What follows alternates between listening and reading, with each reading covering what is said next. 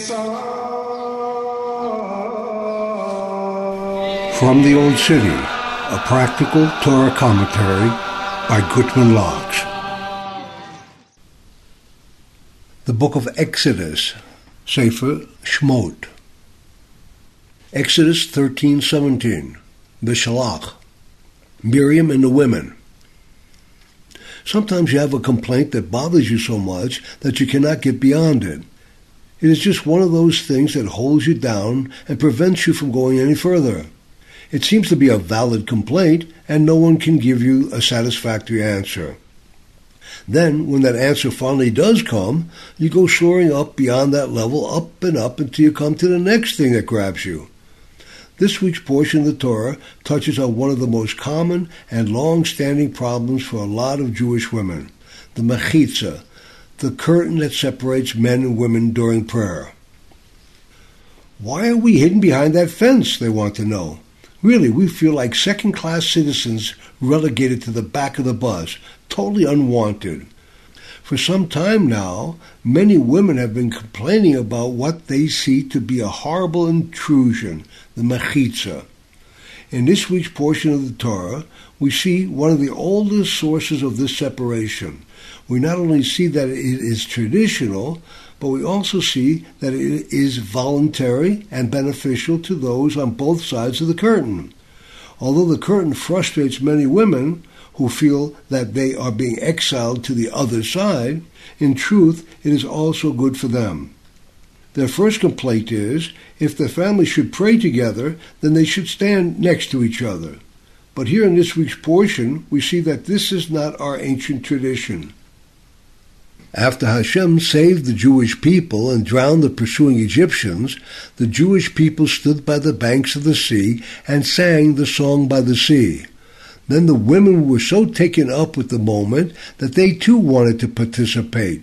So Miriam, the prophetess, the sister of Aaron, took her drum in her hand, and all the women went forth after her with drums and dances.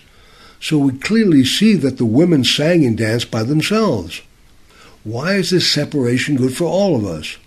The reason for separation during prayer has to do with the natural attraction that men and women, especially young men and women, have for each other.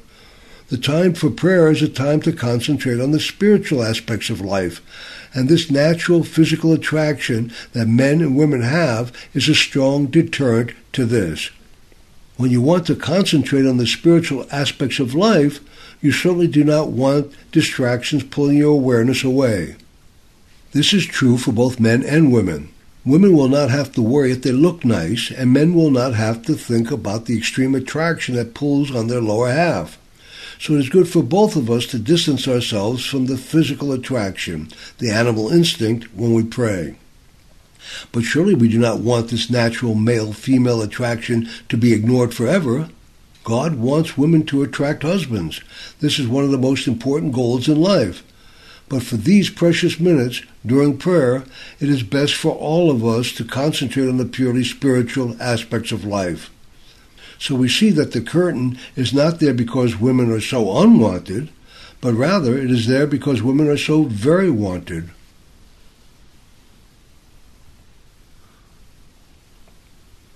Why does God send such evil? At the end of this week's portion of the Torah, God sends Amalek to attack the Jewish people. Amalek is the fierce tribe that represents extreme cruelty and the denial of God. Why did God send this horrible evil to us? Also, we see throughout this portion one of the most frustrating things that ever happens. God showed the Jewish people a great miracle, and a few days later they forgot all about it. He showed them an even greater miracle, and sure enough, a few days later they forgot again. This pattern repeats itself over and over again. What is wrong with us that we keep forgetting? And how is it that this happens so quickly? It is not natural to forget such great things ever, let alone within a few days. In the beginning of the portion, the Jewish people have been freed from Egypt and are being led by God in the wilderness.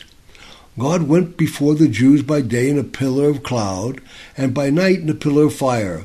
The cloud protected them from the blazing sun during the days, and the fire gave them light and warmth in the dark, cold nights. Certainly an open, revealed miracle.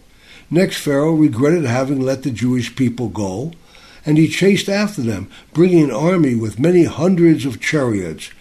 The children of Israel became extremely frightened.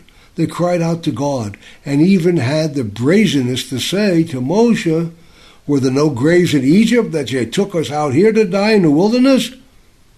For it is better for us to serve Egypt than we should die in the wilderness." They had just seen God take them out of Egypt with great wonders. They saw the Egyptians give them their great wealth.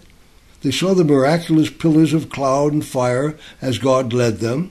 But as soon as they were tested, they immediately complained, bitterly, saying, "Oh, we were better off as slaves." How did they, and do we, forget so quickly? Here are some other miracles that happened. The pillar moved from in front of them to behind them to protect them from the Egyptians. Another open, life-saving miracle. The people saw Moshe split the sea, and the entire people walked across the seabed on dry land. They not only saw this miracle, but they actually experienced these tremendous miracles. The Egyptians pursued the children of Israel, and every one of them was miraculously drowned. The Jewish people were standing there and saw this with their own eyes. They then sang a wonderful song of praise and thanksgiving to God for having saved their lives. They traveled on for a few days, but found only bitter water to drink. Instead of asking Moshe what they were to drink, the people complained against him. God performed another miracle, and the bitter water became sweet. They traveled on a short while further, and then they lacked food. Again, instead of simply asking Moshe what they were to eat, they complained bitterly. The first time they complained, it was only a portion of the people who complained. But this time, the entire assembly of the children of Israel complained against Moshe. Not only that, but this time they also include Aaron in their complaints. They said that it would have been better to die in Egypt than to starve in the wilderness. God gave them another wonder, and food miraculously appeared. They traveled on further, and again they needed water. And instead of simply asking Moshe for water, they complained. And this time they did not merely complain, but they argued and contended with Moshe. They had the audacity to say that Moshe had brought them into the wilderness to kill them and their children from thirst. The complaints first came from only the simple people, but then even the leaders joined in.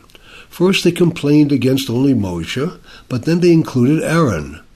Then their complaints turned into contentious arguments. We see how arguments grow more severe, but still, even though they acted this way, God was patient and gave them whatever they needed. So why did God finally send Amalek? What made him apparently lose patience? Look at the very line in the Torah that precedes Amalek's coming.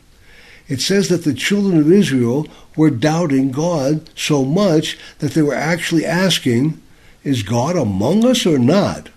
After experiencing all those miracles, how could they make such a statement? Now we can see why God sent Amalek to the Jews who denied he was there with them. Amalek represents the denial of God.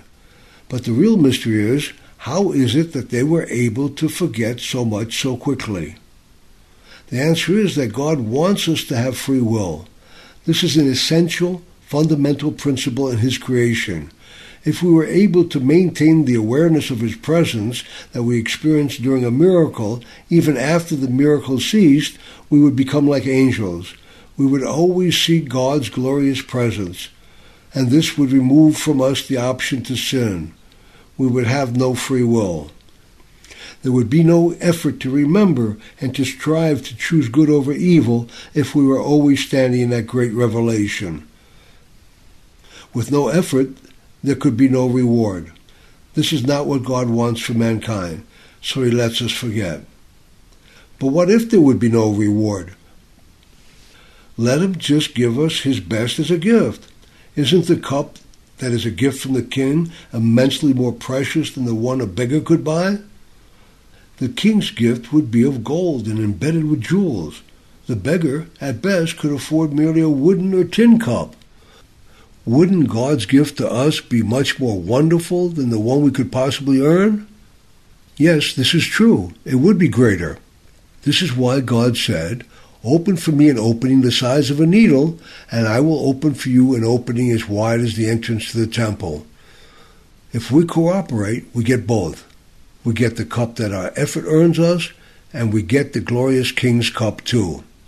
We exert ourselves and are able to open a tiny opening by exercising our free will and choosing good over evil. And then God, in His mercy, showers upon us His lavish gifts that wildly exceed our efforts.